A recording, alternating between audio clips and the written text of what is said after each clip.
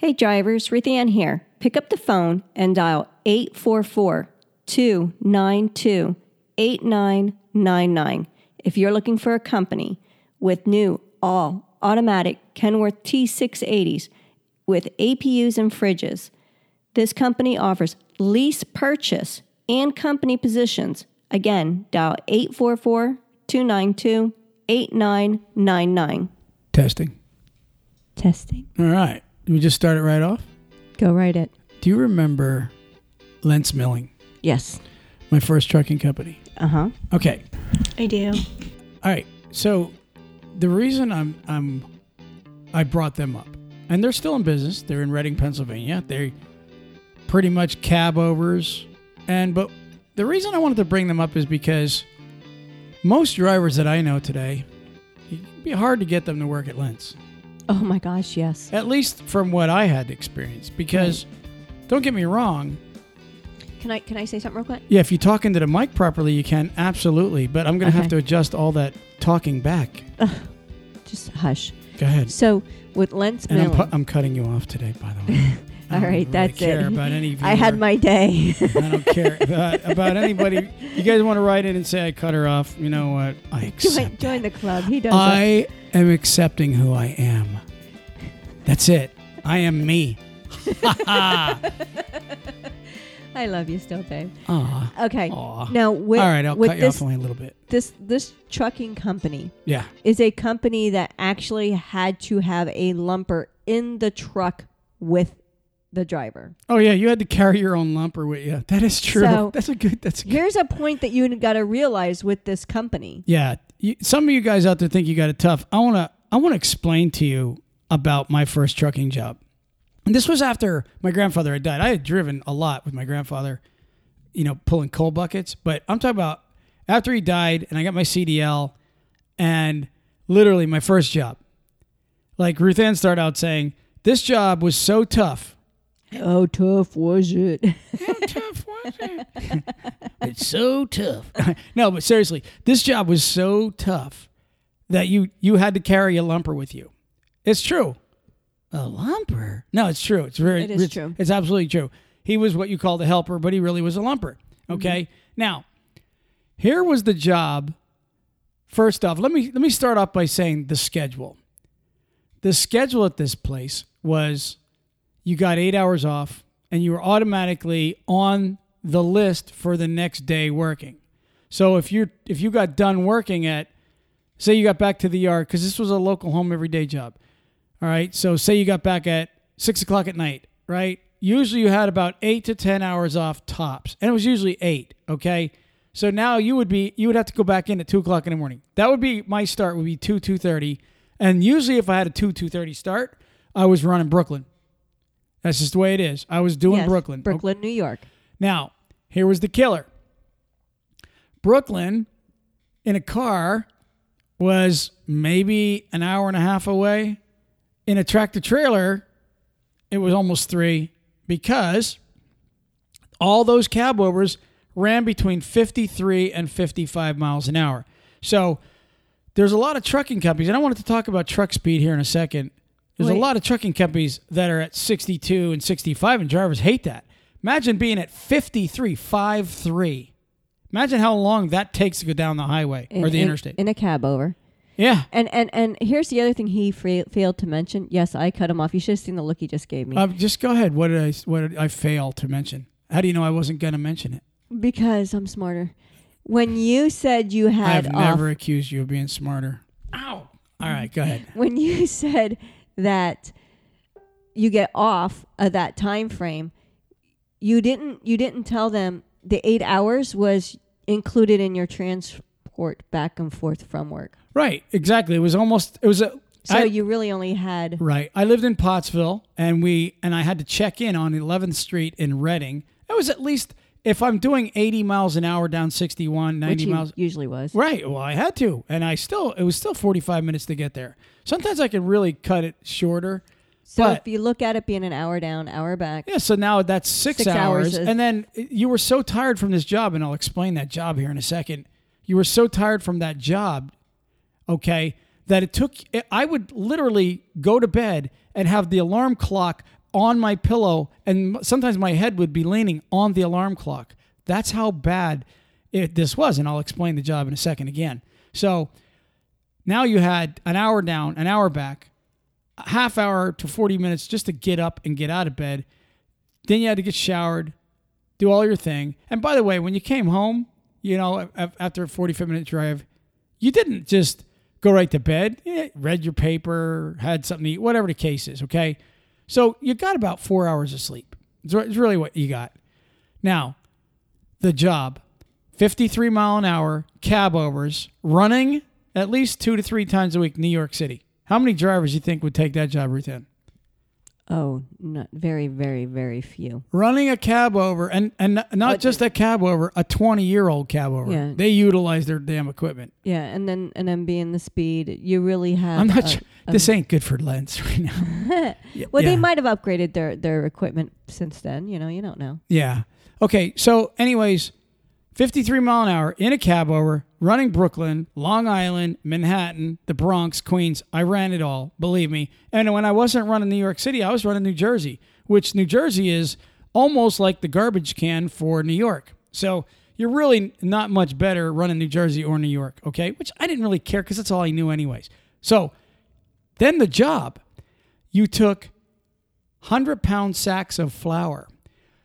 You took 24 skids on a trailer, on a 48-foot reefer trailer, okay? And each skid had 24 bags. It was like 500 bags or something like that, close to 500 bags total load, okay?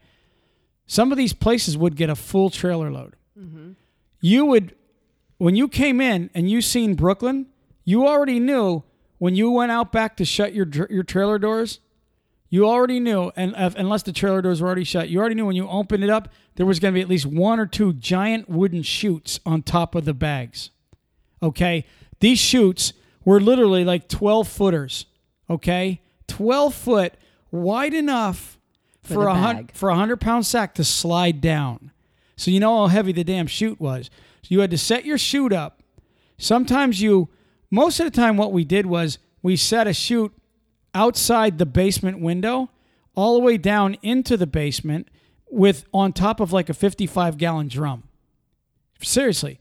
And then you would put a bag on the drum so the chute wouldn't move. Yeah. And so they're rigging the way a slide from the trailer down into the basement of a bakery. That is correct. And then the mobile lumper you brought with you, okay? The poor fellow. That's what he did for a living. The dude didn't have a CDL. And he was there. And some of these guys have been there like 20, 30 years. Crazy. One guy walked crooked from all those bags. So anyway, so check this out. One guy would go in the cellar, and usually the lumper would go down in the cellar. And what he would do is he would catch the bags, come in, and they came down fast. Usually the driver, like me, I would get in the back of that trailer, and you would pull the last 2 skids to the back of the trailer with a old freaking hand jack. Okay, and you know damn well exactly. And let me tell you something. When you pulled in a reefer trailer, if you had anything moist on your feet, it was slick. And those were literally over like 2,500 pounds because a lot of them were the heavy Chet pallets. So anyway, so you'd pull them first 2 back, rip off shrink wrap off, and the bags stuck together, so you had to pop them with your hand really hard, and then you would drop a couple down on the floor. You'd have to jump down onto the ground. Flip a bag on your shoulder, sometimes walk across the street or sometimes walk from the pavement over to the chute and literally throw the bag on top of the chute and it would go down and the lumper would catch it. And then his job was to throw. If you were in the basement, you had to throw bags to the ceiling. Yeah, and they told you how you had to do it too. Right. These bakeries. Right. Sometimes you had to pull the old inventory out. So that's up front. And then you'd either block them or chimney block them, however they wanted these things. And for anybody that's done this, they know what I'm talking about. But the bottom line was the guy in the cellar, he had to throw that bag. We would stack them because the cellars were limited. Okay. Remember, this whole load was in a big giant 53 or 48-foot trailer. So imagine the cellar that had to hold these things. All right. They were pretty big bakeries. So he would be down there doing that. And then once I got the 2 pallets emptied on the back of the trailer, then I would be able to pull out the next pallet and spin it. And that wasn't easy either. A 2,500-pound skid, you had to spin that sucker and then push it to the tail, drop it down, rip the shrink wrap off, pop a couple bags, and lean them out over. And then you could reach up, pull one down, flop it onto your shoulder, and start unloading again. And I'm going to tell you something. You were there a good so many hours doing this. I forget. I can't even remember how many hours you were doing it. But it was by the time you got done during the day and got back to Reading after your break, you literally had sometimes 16 to 20 hours in. It was insane. Okay? So let me recap the job. 53 mile an hour cab overs, 20-year-old equipment, getting up at 1, 2 o'clock in the morning, driving to everybody's favorite place, New York City, and then hand unload. And not only driving to New York City to hand unload my freight, but having to drive in New York City every day. Enough said there, okay? And then having to go home and then do it all over again with only an 8-hour break. And I'm not kidding you. That's what it was. Now, the reason I brought that up, Ruth Ann. Tell me. Tell me. All right. Seriously. The reason I brought it up is because there's so many trucking companies out there right now that shoot themselves in the foot knowing there's certain things they have in these trucks that are killing them for finding drivers and keeping them on that hiring playing field as the rest of the trucking companies. I will guarantee you, Lentz has a hard time. The only good thing about Lentz is it's union and you're home every day. I mean, it is what it is. That's who they are. I would have liked the bakeries at that time because that was a good perk. They used to tell us, "Take what you want, boys." They felt sorry for us. We looked probably dying. Here, take some food. But anyway, so well, it was a bunch of Italian. Did you have any of those Italian moms there? No, they were that just would be like, they were a bunch. You're too skinny. No, they were just a bunch of Italian guys cooking, and they would or baking rather, and they just load bags up of baguettes and bread and all that good stuff. We take it all, which is cool. That's one of the perks to pulling reefer.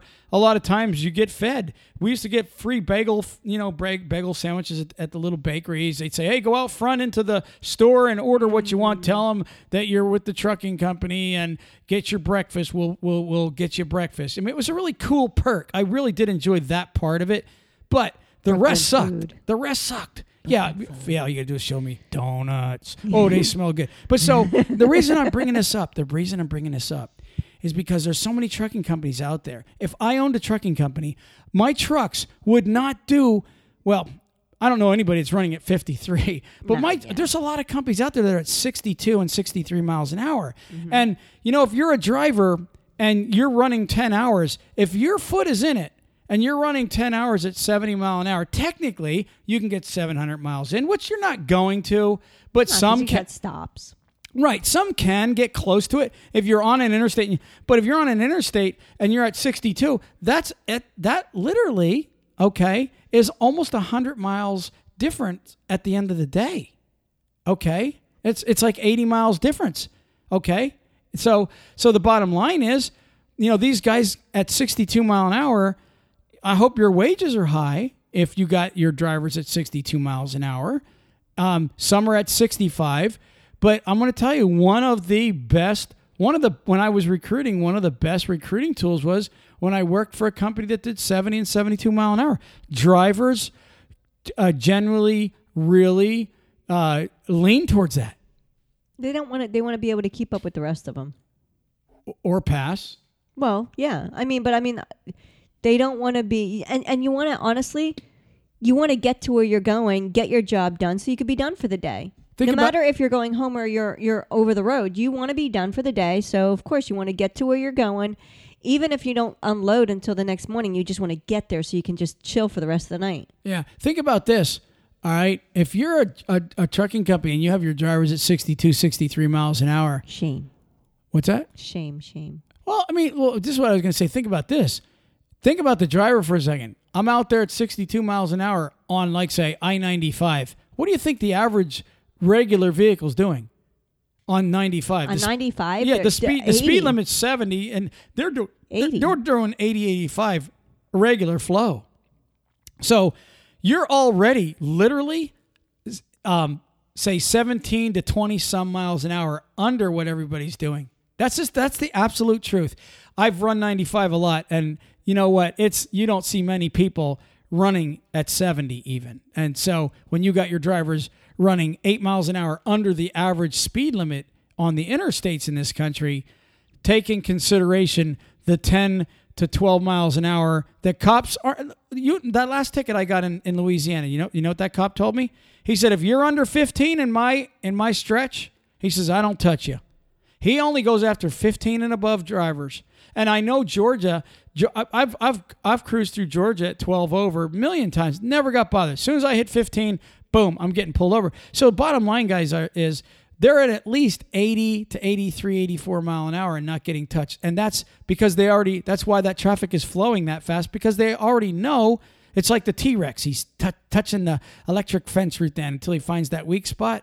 These drivers, they touch the weak, the speed limit test with these cops, and they know they're not getting pulled over at 10, 12 over. Now, maybe when you're coming into a town, okay, in a school zone or something like that, big difference, right? Right. Well, yeah, I mean, that's because you want to look at the safety, period. No matter what, you're a professional, you got to be safe. But if you're on an open road, yeah, especially 10 some of these nothing. Interstates, no, that's easy stuff because you're just...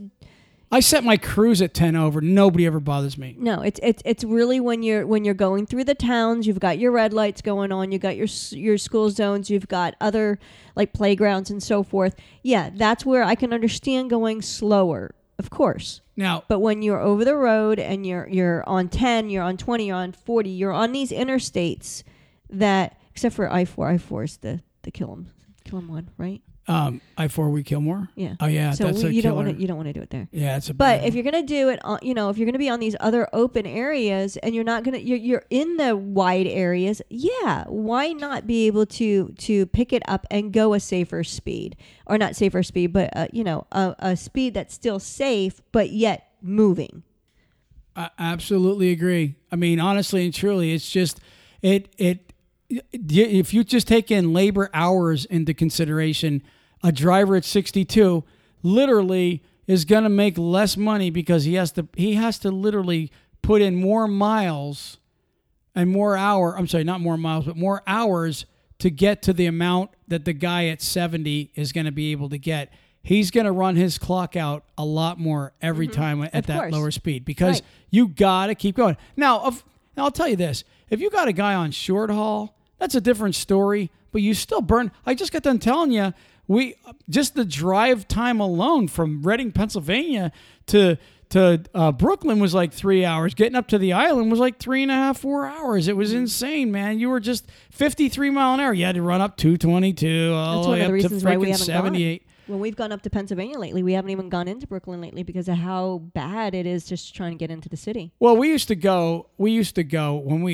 again, remember when I told you with Lentz, we would go in there at 2, 3, 4 o'clock in the morning. If you're in before 5, 6 o'clock in the morning, you're fine. Going into New York City, any of you drivers out there should know that. The ones that are going, I don't do New York. You can't get in and out of there. Guess what? Go in there at the right damn time. It's like Chicago. If you don't go in at the right time, you're going to be sitting. So go in late or very early. That's really the way you got to do it.